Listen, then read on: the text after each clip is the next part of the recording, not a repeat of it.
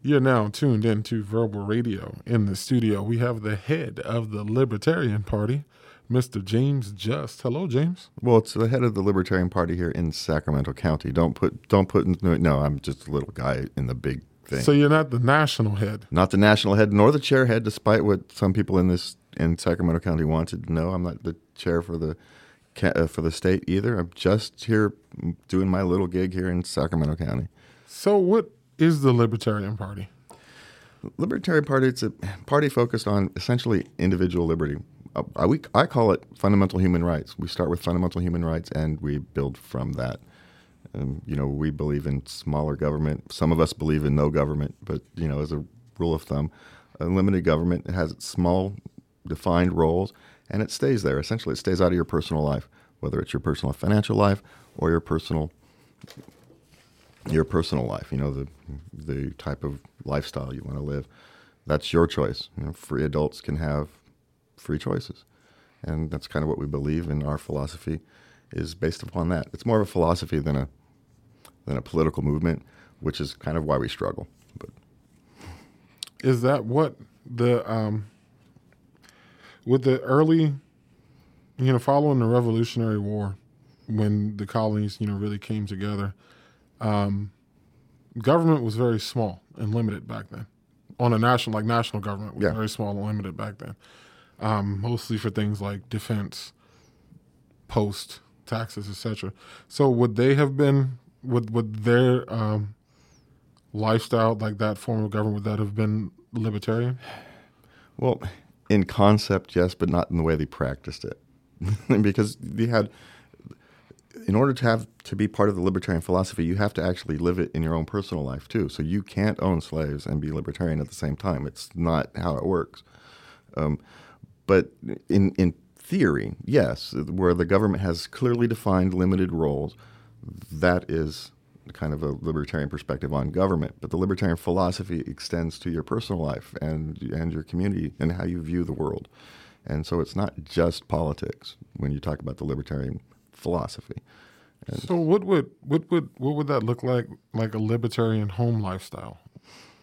Well, I can kind of use, as a philosophy, it has, every person's going to have a different perspective on it. So for me, it's where you have your family, however you define family, right? Family doesn't have to be blood, but how your family is structured so everybody as individual can grow and become the unique human beings that they want to be, however long that takes. It took me 50 years to figure the world out, right? But my mother, despite not being a libertarian, has a very libertarian view on raising children. And I'm essentially a flower child. I'm the child of a flower child. My mother was a hippie. The Volkswagen Bug and the whole 9 yards.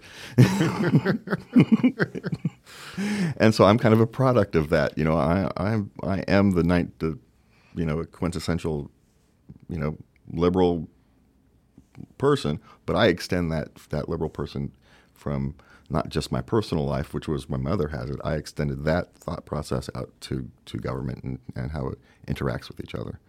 It seems, as you know, I'm from D.C. Mm-hmm. The beating heart of the American government, resides there.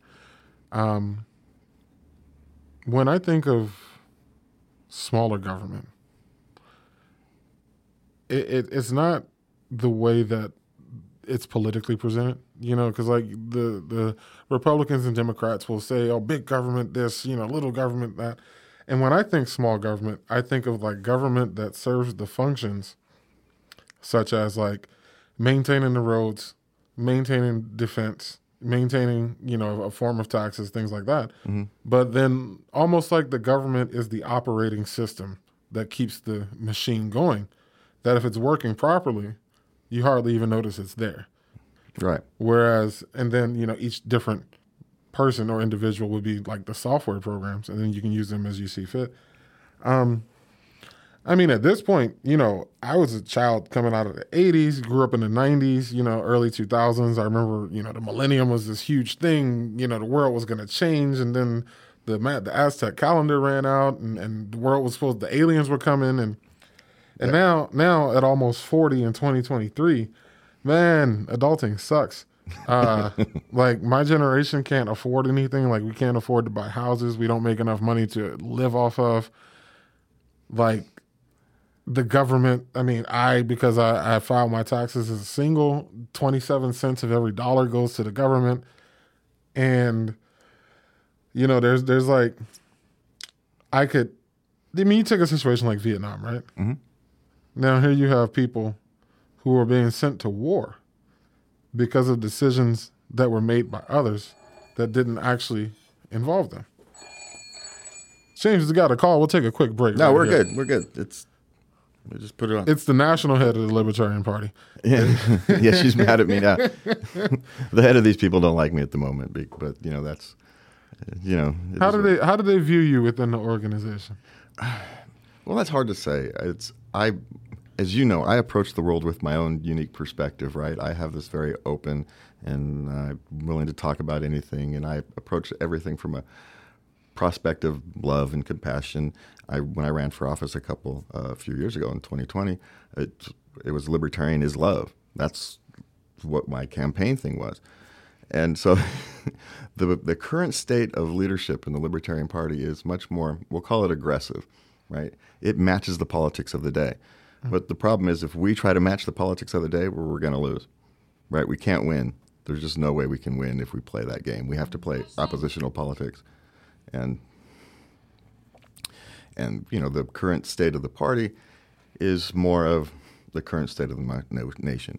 They're kind of on the AOC Trump school of politics where it's always bickering, always fighting. And I say, we have to work, not fight. And, but the party is full of activists. I'm not really an activist. I'm more of a volunteer who's kind of morphed into a politician. And so we view the world from a different perspective. And what we as an organization need to understand is we need both of us. I need the activists to remind me where the North Star is, where the theoretical goal is, even though we're never going to actually get there. But I need to know where that is. So as I'm navigating the political waters, I can stay on course, right? They need to understand that we're not going to get there anytime soon, and that they need people like me to help us navigate the water so we can start to get closer, or at least start going in the right direction, or somewhat the right direction. And right now we're not listening to each other. And so we're struggling. But, these things happen. It's kind of a reflection of society at the moment, right? We're no different than society is at the moment. We're all going through our own struggles and trying to figure out how to move forward after the last decade. And it's, we're struggling, but, we're humans. We're just a collection of human beings, and we're just like everybody else, trying to make the best sense of the world as we can. And so how am I viewed? I was the loneliest person at the California convention the other day. I'm sitting here in a convention with 150 of what should be my closest friends and compatriots, and I was very, very lonely. But, I was quasi-running for state chair, and I had the two opposing groups who weren't very happy that I was, they each wanted me to do a thing for their own reasons, and I was doing my thing for my own reason. And so they weren't very happy with me, but they'll get over it. Politics, in politics, everybody kind of knows that you have to do what you have to do for your reasons. And so, emotions can get heated, but they eventually melt away. It'll be fine. Was it not Franklin Roosevelt who said, "There's nothing stronger than the heart of a volunteer"? It's one. Let me say this first and foremost. I'm actually moved by what you just said, and I love the way you view things. I have discovered that some of the best lessons I've learned in my life actually came from movies I watched as a kid, like in Aladdin, the first animated one, the original with Robin Williams. The genie says to Aladdin, he says, the problem with doing the right thing is sometimes you have to do it by yourself. And the thing is that I have watched the world become this thing like you're describing, like this political thing where it's like you're on this side or you're on that side, and your whole existence is to launch as many missiles as you can at the other side. Why is that my fight? Like, I'm just a human being trying to exist. I mean, it's difficult enough for me to keep it all together when I wake up in the morning. I put my feet on the ground, my ankles start hurting, and I'm like, I'm just a living being on a journey, trying to understand what and who I am, the world around me, this reality in existence. And now it's like you get all of these voices telling you that this needs to be important to you and that needs to be important to you, and why aren't you? And the thing is that, like, why do I have to go to either side? Because and this is what I try to tell people, is like, if every government in the world collapsed today, if all of the politics collapsed, all of that, like, I would still be a human being. I would still need to eat. I would still have my curiosity. I would still dream at night. Right? So obviously there are things more important than the stuff that's on TV. And what I care about personally is in some way breaking people out of that illusion that that's all there is. Because, like, you can be what you want to be. If you want to be an artist, or you want to be a writer, or you want to be a scientist, like, all you have to do is do it. Right? The knowledge, like, we got the internet now, like the sum of all human knowledge available at your fingertips. And making sure that people have the freedom to do that is what's very important to me. And I feel that, like, there are these chains that are being wrapped around people. And one of those chains is the chain of economics, capitalism. Because that chain puts you in a position where, like, take DC. Here I am, 19 years old, with a full-time salaried job and 2 part-time jobs, because my rent is $1,200 a month. And I have to work 3 jobs to pay for my rent. So I don't have time to draw or to practice any of my arts, things that I actually love, the things that would help me develop into the person I want to be. I can't do that because I have to spend my whole life, all of my time, making sure my survival needs are met. And that's being exploited by these big corporations who say, oh, well, let's raise the price of gas, right? Because there's a gas shortage. So they say there's a gas shortage, we're going to raise the price of gas. So tomorrow at the pump on the corner, gas is now $5 a gallon. But if there's a shortage, how does that affect the fuel that's in the ground already at the gas station? That's already there. But then they turn a record profit at the end of the year. Like Aramco, the Saudi Arabian and United States joint oil company, turned a $1.61 trillion profit this year in fuel. But we paid for it at the pump. And so now, because I got to pay more for gas, I got to work overtime at my 9 to 5 so I can get that extra money. So I don't have time to go and do those other things. And now I'm getting miserable and gray and having health problems and hating myself because I'm living this life that is never what I wanted it to be anyway. Yeah. But there's the thing. The reason why your gas prices go up when there's a gas shortage is so there's still gas in the pump later. So the reason you raise gas prices is so people like you and me buy less gas. So that's the exact reason. So there's actually gas in the pump when you need it next week. That's why you raise the price of gas. Now, why there's a gas shortage is a whole different question, right? That's a whole discussion of politics, right? In this last case is, the Russian gas was taken off the market, and so supply chains had to reconfigure, and that takes time and costs a lot of money. And so while they'll show a record profit this year, but what they're not going to show is next year. A lot of that profit's going to be not gone; it's going to be spent on the cost of reconfiguring that supply chain.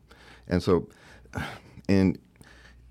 taking a snapshot doesn't really help us very much in terms of understanding how these economic works. But you are right? There is a problem with the way our current system is set up. I don't like to call it capitalism because a lot of us, we don't know what it is because it's so manipulated now. The markets are so manipulated that people like me who like free markets, there's nothing free about the markets. At all. There's nothing. You have so many regulations on just to sell a piece of lettuce. I can't. Here's what I want to go back to something. I was thinking about something as you were talking. Before I forget it, is as someone who doesn't believe in big government, I do have a reason that government exists, And it's kind of, you were talking, I can't legitimize a reason for government because we can't think of all that stuff. You were talking about how all these things that exist in the world. Everybody wants you to care about this and that and that. But you can't have 100 number one priorities. It's not possible, right? It's literally not possible. So we offload a lot of that thinking to these things called government, to the political process. We offload it so we don't have to think about it all the time because we literally don't have time, right? There's not enough time in our day. There's not enough time in our lives to consider all the hundreds and thousands of various issues that need to be thought of. We can't track what all the boards and commissions are doing. We can't tell what the city council is doing. We can't even read all the laws, right? There's no way. So we have to offload some of that. And we offload some of that into what we call government. And that is kind of a valid reason for government's existence. The question is, what roles do we tell it to play? It's gone from, okay, let's offload the stuff that we don't want to think about so we can focus on becoming our best selves. So I don't want to think about potholes. I don't want to have to think about fixing potholes. Let's offload that to somebody else. And so I can think about creating my art, taking pictures, engaging with the community, watching the water board, so I can focus. I don't want to think about potholes because I'm interested in the water board meetings. I can't go to both, right? So we offload that to somebody, and we kind of count on the great diversity of humanity that someone's going to be interested to watch. But the thing is, now government has become so big and so involved in so many things that it's literally impossible for us to watch. It's just not possible. There's not enough of us. There's not enough time, and so keeping the role that we ask the government to play, it's our fault. We've asked them to do far too much. We have continually asked, yes, let's pass it on. Yes, let's pass it on. It's our fault. It's very easy to blame government. It's very easy to blame politicians. But guess who they're responding to? The will of the people. They're responding to us. And because we've gotten lazy, we've decided, I don't want to, we've offloaded too much. And so if we were to, because obviously it would not, it wouldn't work out if you just suddenly returned all of those responsibilities back to the public. You can't, it's not a switch. Collapse. Yeah. So it would be a gradual process, one at a time, which would take a very long time. 50, 100, 150 years. Yeah, it would take a long time. What do you think would be, like, say, the first 2 or 3 practical ones that could be offloaded back to the people? Start working on occupational licensing. That's where I would start. It used to be like 8% of jobs required some kind of license. It's now like 40%. Just start that. You don't need a license to cut hair. You don't need a license to be a barber. Those kind of things. Just remove those kind of barriers. Remove some of the barriers for people to start businesses. You've got this wonderful new studio. How many permits and fees and things did you have to go through? How long did it take? Right? If you go in, there's places in the world where you can literally start a business in half an hour. You fill out some paperwork, you give them your $50, and you're a business owner. Right? As long as you don't need, if you're just doing something like this where you're just working in an office, there's no need. If you're selling T-shirts, there's no need to have a bunch of. How do you ensure fair play? Over time, the market ensures fair play. If you have a free market, it ensures fair play. But you never ensures fair play. All the rules and regulations we have now have actually created unfair play. So I definitely will agree with that statement. Because people like you and me, we have a much harder time than someone who knows how to navigate the system. I think you're absolutely right, and so it's such a complex issue. Because it's not black and white. Like, the only thing that I would say that I think would be an immediate concern would be, so let's say you've got a licensed barber. Mm-hmm. And then, like, they do something and they get their license revoked, right? Then I feel like as a member of the public, right, like, having that license implies that you have a certain level of education to safe practices for what you're licensed to do. Now, we both know that's bullshit, because their licenses, all you have to do is pay for. No exam, nothing. You just pay for it. Like a fishing license doesn't require any type of examination. You just pay the money and you get the license. Well, I don't know how it is in California. Back home, fishing license, you just pay the money, you get the license. Like a tour guide license. I used to run a tourism business. And it was the biggest crock of shit I ever saw because you got to pay $250 every 2 years for this tour guide license. And if you are ever stopped while you're leading a tour and they ask you to present your license and you don't have it, you get a huge fine, right? In the years that I did tour guide work and all of the tour guides I ever talked to, no one has ever, ever, ever seen any enforcement of any kind of the licensing, but we still got to pay for it. So it's a bullshit license. Like, what does it actually do? It's a revenue stream for the government. And also creates a barrier to entry. It makes it harder for new people to come in and start a tour guide business. And so it protects the current industry. And so it's a protection racket as well as an income stream. You know, I mean, you're 100% right. Like, there's no logical way I can say that that's not the case. Because I'll tell you, like you said, with starting a business, for example. How many people don't start businesses because they can't afford the $800 business license, or they can't afford to get the insurance policy that costs X amount of money when it's just one guy in his fucking garage he's been a carpenter his whole life. He's making stools to sell on Amazon, but now he's got to get all of his license. He's got to get $100,000 in licensing in case he cuts his finger off. Yeah. Oh, when we talk about licensing, it extends. Now we're talking about occupational licensing, but that kind of the cost that licensing creates in Sacramento County. Well, city of Sacramento, it's $100,000 for a housing permit. So your brand new house, if you buy a brand new house in Sacramento, it's $100,000 more expensive than it has to be, just right off the top, just from the basic permit.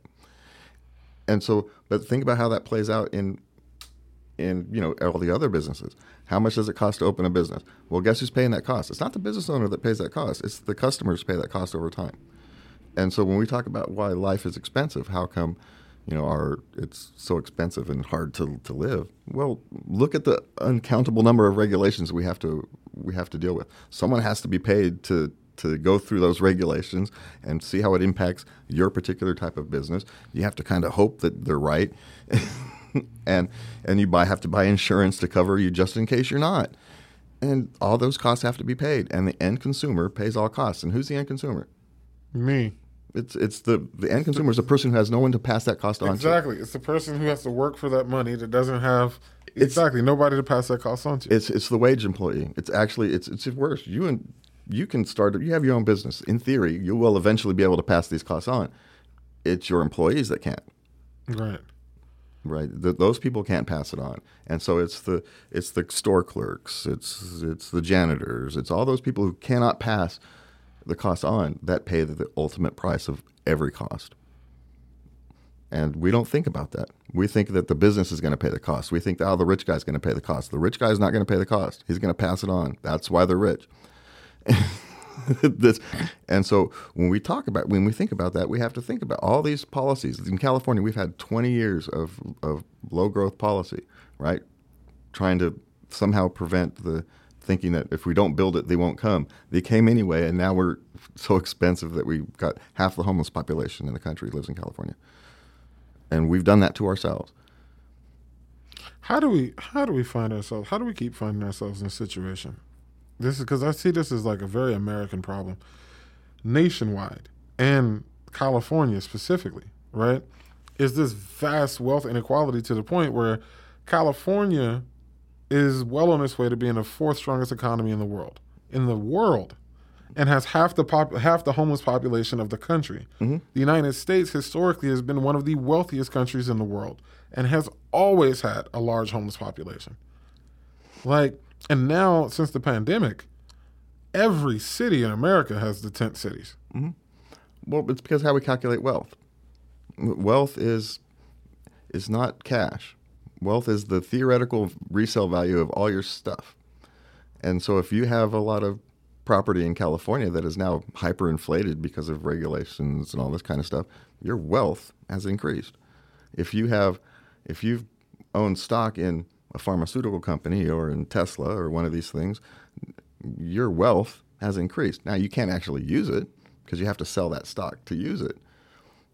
But, like Elon Musk, he's had to sell Tesla stock to buy Twitter, right? That's how that went because he didn't have cash sitting around. Mm-hmm. He had to sell Tesla stock to buy Twitter. So it was an exchange. We think of wealth as cash, and it's not. Most wealth can't be used. It's stuck. It's in property. It's in the value of a warehouse. which is not even the value of the warehouse itself or the value of the goods in the warehouse. It's in the value of the goods that come in and out of that warehouse. That's what that value is. And what happens if something changes, if some economics changes and that warehouse no longer provides value? That wealth is gone. I mean, you can look at the stock market and you can see wealth will disappear in a second. So do you think that's the push that a lot of people are having? Is that what's motivating people to demand their employees come back to work in the office buildings? No, I think people are demanding their employees come back to work because it creates, you can control the culture that way. And culture is falling down. Culture is breaking. Our businesses are struggling because you can't build a community when you're apart. And in order for businesses to function, you have to have a community. And you can do some jobs remotely, right? If you're customer service and you work in customer service, you're just answering phones, you can do 95% of your job remotely. But how do you improve? How do you work with your colleagues to become a better customer service agent? How do you know what you're going to need to work on so you can move up and become the manager of the customer service, right? You can't do that because you can't share your interpersonal skills where that managerial stuff, where you learn how to become a manager works. Now, the managerial class is going to thin out because of AI and these kind of things, but that makes it actually even more important for you to develop those people skills, or else why there's just going to be a worker. And, most people don't want to be workers, right? They want to be business owners. They don't mind working. But they don't want to be just a worker. They want to have a reason for doing it. It's much easier to get up in the morning when you have meaning in your life, right? You know this. If you're getting up just to create a paycheck, it's hard to get up in the morning, right? Yeah. But if you're going up to accomplish something, to have more meaning in your life, like I get to get up every morning to help people spread their voice. I get to get up every morning to help rebuild a community. I'm motivated every day. I don't have to motivate myself. I don't have to look myself in the mirror. I get up, I go off, and I get ready to work, right? Because I have meaning in my life. That's what most people want. Now, some people like to just kind of go to work, they do their thing, they come home, and their meaning comes from somewhere else. And that's fine, right? But I think for most of us, to get up and go to work, we need some kind of meaning for it to stick. Otherwise, you're just miserable. And I think that might be what we're reflecting, is there's so much misery because so many people have been chasing paychecks for so long and not chasing meaning. And now they're going, my life is empty. What do I do? And they're looking for something. You can look at it in all these, whatever social issue you want, whatever culture war issue you want. What you have is a bunch of people who are looking for meaning in their life. And they're not going to find it in that kind of superficial endeavor. But they're looking for it. And you can't fault them for that. You can't fault people for looking for meaning in their life. They're young. They'll find it. I mean, God, look at my 20s and 30s, right? You look back at all the kind of false starts you did, but you can't become the person you want to be until you have to go through that step, right? Mm-hmm. You can't skip that stage of development. You have to start out on the wrong path to find your destiny. Yeah, you don't know and even if it's not, maybe not the wrong path. Maybe the wrong path is the wrong, Well, right, because it might not be wrong. It might not for me now, personally, I used to run restaurants and bodyguard work and wrestling, and I used to do that. So I remember I used to ride the subway into work every morning, and it would come out of the tunnel because most of DC subways are below ground. So it would come out of the tunnel. There's one stretch on Benning Road where you're above ground. And there's this big golf course right there, right? And it's 8 in the morning. I'm still trying to get the sleep out my eyes on my way to a job that I hate, and it's a Monday, and there's people down there playing golf. And I used to always say to myself, what kind of lifestyle do they have that they can be playing golf on a Monday while I have to be going in and do this bullshit? And what now, I don't play golf, but I play mini golf, but now it's I realize that it's about what you said. It's about having a purpose. For me, I was good at a lot of things. I was great running a restaurant. I'm good at balancing a budget, and I'm good at customer service, but I never cared about that stuff. It was never important to me. I wasn't changing the world one pizza at a time. You know what I mean? But I was searching for that meaning. And you're building skills. And those skills, so all of those things that I thought weren't, were just me wasting my life. And that's what people would say, you're wasting your life doing this. But I wasn't. Because everything I do now is built on all of those different skills I learned from all of those different things that I did. And it's given me a transferable skill set that allows me, like the customer service I got from restaurants, allows me to be a people person, right? And running those point of sale machines allows me to be able to work a freaking mixer, you know? Yeah, it's true. I was talking to my son last night. He's in a stage of transition in his life, we'll call it. And so we were talking last night. I says, I now have a vastly different life than I ever would have imagined. I mean, 5 years ago, I couldn't have pictured this is where I was going to be. He says, but I use skills that I learned in my 20s every day. Like I worked on an assembly line and ran an assembly line. And so one of the things I do every day is I know the QA processes. I know how to build processes because of it. And I use that every day. And, it's you can use these skills that you develop. You don't know how you're going to use them. You don't know when they're going to become relevant either. You don't.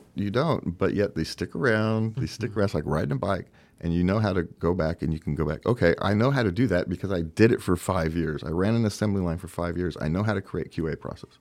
I know how to create processes for production. And it doesn't matter if it's a podcast or a radio show or a TV show. The fundamentals are the same. And so you can move that forward. You can just find a way and move forward. But so many young people they're in such a hurry to succeed. Like I've been here for 3 months. I'm thinking of quitting because I'm not feeling like I'm making an impact. You've been here 3 months. You don't even know what you're doing yet. See, so I have that issue because I've been that person. It was one of the reasons that like by the time I got like from first grade to like seventh grade, I was like a certified prodigy. Like I was one of the few students that would ace the standardized exams, right? Then by like seventh grade, I'd outgrown school completely, right? I'm like, man, I don't like the work was too menial for me. It's like I already know this shit. Why are you giving me? Because my parents taught me at home, right? Mm-hmm. So like we're going in and I'm doing fractions with these kids, and like man, we were doing this 4 years ago, right? And then so I'm like, I lost interest in it, and I would go to work, and then I'm a very fast learner. Like I'm a fast learner, man.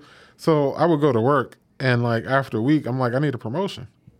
Yeah. And they're like, dude, you just got here. What are you talking about? I'm like, yeah, but I can do it better than they're doing it. Like, let me tell you, and finally somebody took the chance and gave me the job. So at 19, I became the GM, and I killed it, and I kept doing it. But then, like right now, so there's this radio station that we're in the process of figuring out a new show for me with them. And so they're like, so they had me come in on Sunday to do 4 hours with watching somebody else on the air to watch their soundboard and all of that. So I told them like if you've worked on one soundboard, like, because the one acts like if you worked on one, they all work the same. Pretty much, yeah. It's just a matter of learning which buttons do what. Yeah. And if they're labeled, then it's easy as pie. It's right. It's a cakewalk, right? So they're like, yeah, well, we still want you to do this 4-hour training. So I'm like, okay. And then the other thing I'm telling them is like, because they're like, we want you to come in maybe 4 or 5 times over the next month. And I'm like trying to explain in a very polite way. Like I don't kind of have that availability in my schedule where I can just spend 4 hours 5 times a month doing this. It's going to take away from other stuff I got to do. So then I'm like, well, I'm ready to go on the air now. Like, let's just do the show. And they're like, well, yeah, we need to see that you're ready. And I'm like, dude, you do realize I have a radio show already, right? And a podcast. And they're like, yeah, but still, you need to slow down. You need to crawl before you walk. And I'm like, dude, so here's my philosophy on that one. Like, I think most people do need to crawl before they walk, right? Mm-hmm. Me personally, man, okay, they tell this is a true story. True story. At least as far as I know, it's true. Because my dad told me this story, my brother told me this story, my sister told me this story. So apparently the day I took my first step and started walking, I got up. Apparently I stood up and started running in circles.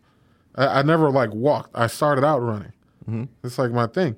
So for me, I have been on both sides of that. Like having to tell people like you need to slow down and actually learn the fundamentals, especially like in photography. People like just picking up your camera or because you got your iPhone and you take that picture and it looks awesome to you doesn't mean it's a good picture. You need to understand what makes a picture good. So there's that part. Then on the other hand, I'm that same person who's like, dude, I'm ready to go to the next level right now. And I just started 5 minutes ago. Well, that's the thing is, not everybody needs the same amount of time crawling, right? It's just, and sometimes you need to crawl a little longer and sometimes you need to crawl a little shorter depending upon what you're working on. And these things there's not a single solid answer. Our answers are as unique as all of us are, right? That's my phone. We're all unique individuals and we all have different ways of approaching world. We all learn different things at different speeds. And so, yeah, sometimes you're in the crawling stage longer than others, right? Sometimes it gets through things fast, sometimes it gets through things slow. And, it's the jobs of those of us to help people. It's those of us who are mentors or who help people help people navigate their lives. It's our job to help them know when's what. Like sometimes do you think about, now you might want to consider slowing down. You don't necessarily tell people to slow down. You say, you might want to think about this, or maybe, hey, like, we know I work at a radio station and I help mentor people on the radio show. I've had these two lovely young women starting a show. They have been so reluctant to get on the air. They've been ready for months. 2 months, they've been ready, but they continue to practice and practice and practice. And I've been saying, no, you're ready to go. You're ready to go. And they finally got him on the air last week, right? It took 2 months to get him on the air, but they weren't ready, right? While they were technically ready, they had all the skills. The show was good. They knew what they were doing. They weren't ready yet. And so it took, some encouragement and some confidence and getting them enough practice where they felt comfortable to get on the air. And then you got other people who are, hey, I'm ready to go on the air now. All right, give me a sample. Okay, you're ready to go on the air. There you go, right? Sometimes it doesn't take, hey, I've got to run you through the process, man. Doesn't have to be long, but I've got to run you through the process. James, I am so grateful and appreciative of you.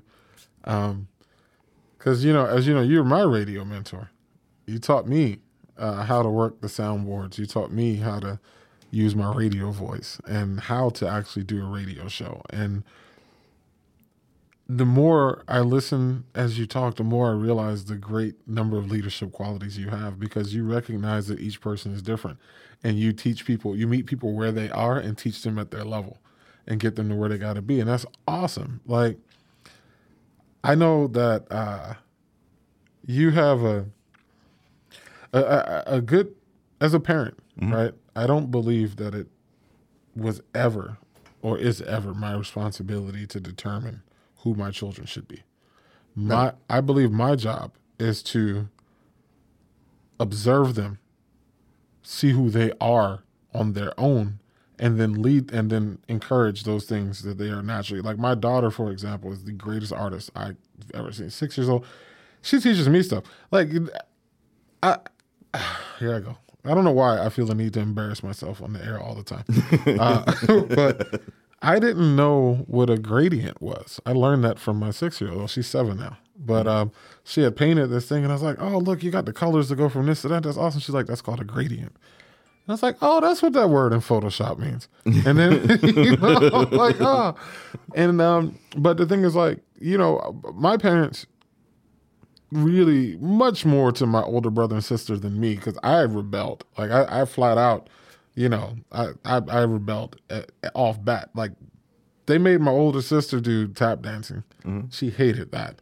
And now you show my older sister some tap dancing shoes, and my older brother, they made him play the trumpet, and he got really good. Like he was playing with Wynton Marsalis and all of that. And then as soon as he got the chance to stop doing it, he stopped doing it. And they tried to make me play the viola, all right, which clearly they didn't understand who I was. Because, number one, you got to stand in that L shape. And if I ever hear hot cross buns again, I swear. So I remember, and I can say this now because I can't get beaten for it. But I remember I was so pissed off after one of these damn classes for the viola that I went into the closet. I took the viola in the closet with me, and I just yanked all the strings out of the viola itself, and I didn't know that we didn't own it and we were renting it. And so my parents, I got an ass whooping for that because they had to pay for it.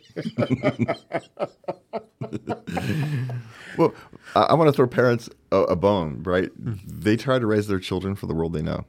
And all of us do. We all try to do it. Yeah. Every single parent, because that's how you do anything else. It's impossible to raise them for a world you don't know yet. And so we're trying to raise children from a world we know and prepare them for a world that that no one knows exists, that doesn't exist yet. We're trying to prepare our children for a world that doesn't exist yet. And so I always say, parents just do the best we can. Every parent in the world has always done the best he can. Some have done better than others, and some have completely failed, and some have tried really hard, done everything the right way, and failed anyway. And there's no script to it. There's no book that you buy that says do this, do that at this exact time, and everything is going to turn out okay. And even if they had a book, it'd be wrong. Because every kid is different. Exactly. Every kid, every family, every circumstance, the time. You write a book, and 2 years later, right, you start to write a book. By the time the book has come out, it's written for a world that no longer exists. That's it. See, okay, now we got to talk about you because you got, I mean, it's like a fortune cookie over here. You got like all of the best takes, man. James, how have you come to acquire the knowledge that you have? A lot of work, a lot of self-work. When my daughter was 7, that's kind of the goal I used. She's 23 now, so that's 16 years ago. I couldn't leave the house. I was a shut-in. Going to the grocery store and getting my kids to school 4 days a week is was best I could do. And a lot of times my kids got to walk to school. The elementary school wasn't all that far. But, as they grew older, it was difficult. But, because of the love and support of family and friends, as long as I was improving, they would support me. As long as I was continuing to work, they would support me.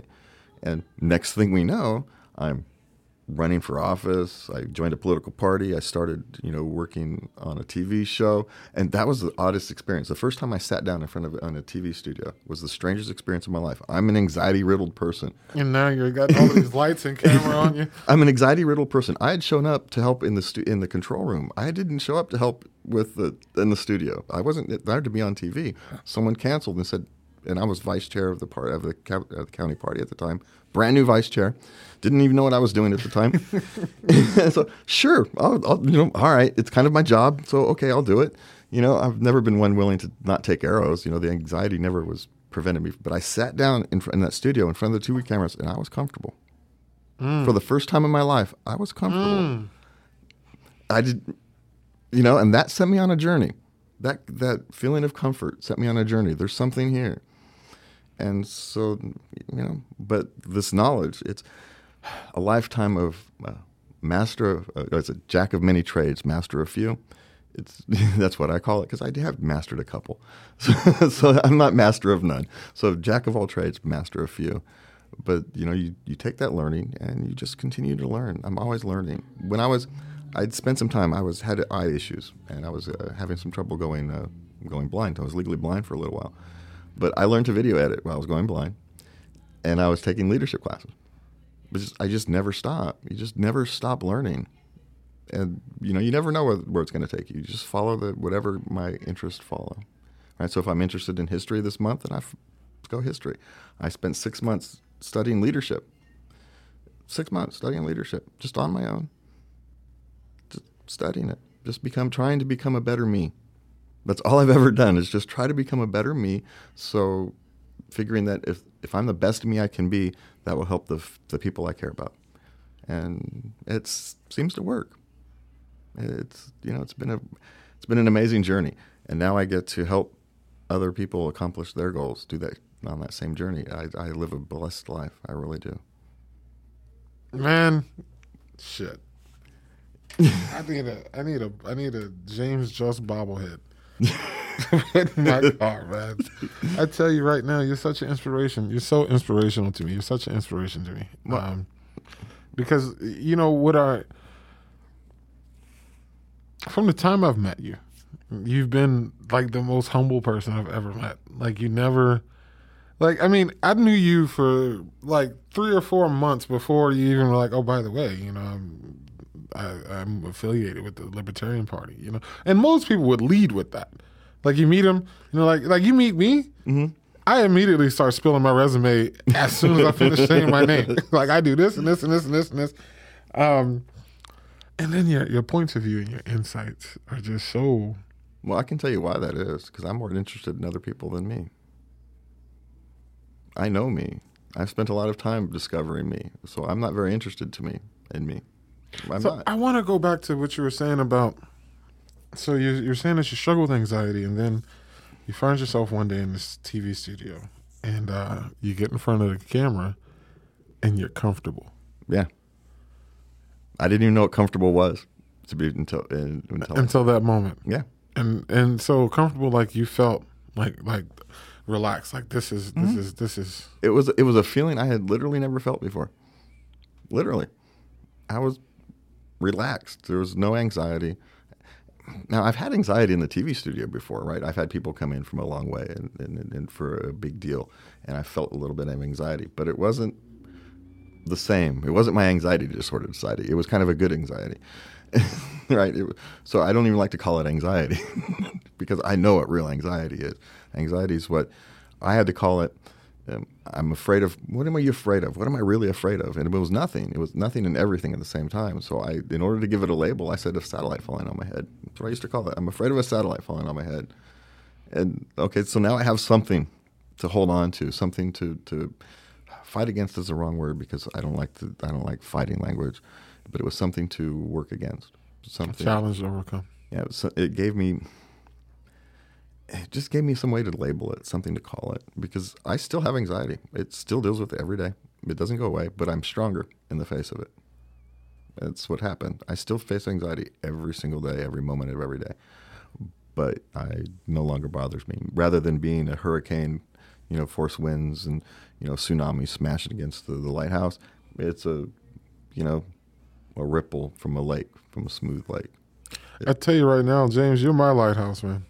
And I mean that. I'm not even blowing smoke up your ass. I'm telling you right now, like, I know that a couple of things I know about you. One, you're straightforward, and I appreciate that in any person. You know what I mean? Like, you always are honest with me. You look me in the eye when you talk. Two, like, you make me kind of sad that I wasn't a flower child. Because it's like, man, that's the kind of like where you are, like that inner peace, like in spite of, but you're like, that's where I've spent my life trying to get to that place where, and I'm pretty close to it now, but to that place where, yeah, I know what challenges I'm facing, right? And I know who I am, and I know what I can do, and I know what I want to do. And now I move with purpose. Like, that's been the biggest change in my life from before. You were saying that, like, sometimes some people have to crawl longer. I felt like I crawled from the time I was born until last year when I really figured out what I wanted to do. I had been crawling, and I learned a lot of stuff along the way. But now, it's like you said, when I wake up, it's not just, I've got this to do, I've got that to do, but there's a bigger purpose behind it. I'm trying to change the world around me. And James, you and I are going to do that together. Now, you've got your own podcast, right? Yeah, I've got a few. I got a couple. I got a number of projects I work on. Let's give them some plugs. All right, well, I've got the TV show on Access Sacramento, Libertarian Counterpoint. I produce and direct Knuckleheads of Liberty. It's a podcast and a TV show. And then I host the one I'm most personally proud of is Late Night Love. It's a podcast I do with my better half. We talk love, life, relationships, and that kind of thing. And where can people hear that podcast? Easiest place is go to Facebook, but it's on Facebook, YouTube, that kind of thing. We go live on Friday nights. And it's called the Late Night Love. Late Night Love with James Just. Thank you for doing the show with me today, James.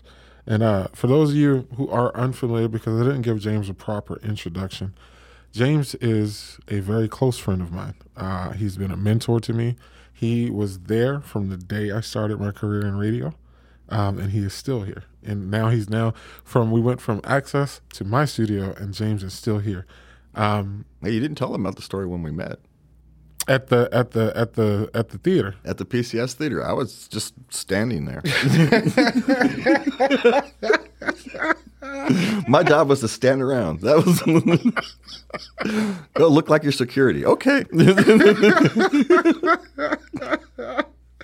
And Mr. Nervous Verbal come up and starts talking to me. Yeah, Verbal just started. Blah, blah, blah, blah, blah, blah.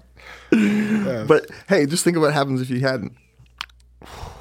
Just think about that. You know, it's so funny. I didn't even want to go because I thought that it would be really weird, like seeing myself on the big screen. And then, that is really weird. If anybody in the audience had any reaction, I would have taken it super personally. And I'm like, it's better not to even expose myself to the potential hurt. I didn't have a tux to wear. And then like, I couldn't find nobody I knew was available to go. Nobody was available. My older brother was the only one who was available. And I was like, man, I shouldn't do this. I shouldn't go. Like, you're not even going to notice if I don't go anyway. And what I have discovered is that everything that I've done in spite of that feeling has been one of the best decisions I ever made. But hey, I think it was a great decision. I think so too. Led us to this very moment right here. Thank you for tuning in to Verbal Radio. We have been here with James Just, my friend and mentor. If you'd like to get more information about James, click on his picture on the Spotify link or go on our website, houseverbal.com. And click on James's picture, and it will take you to the KUBU website as well. I will be posting links to his YouTube and Facebook channels where you can listen to / watch his programming and podcasts. James, thank you so much for coming in. This one is not going to air on the radio. We're going to keep this one strictly for our Spotify audience because I have dropped a lot of dirty words in this conversation. Yeah, my boss might appreciate that one too. Yeah, FCC like that a little bit. Verbal Radio on Spotify.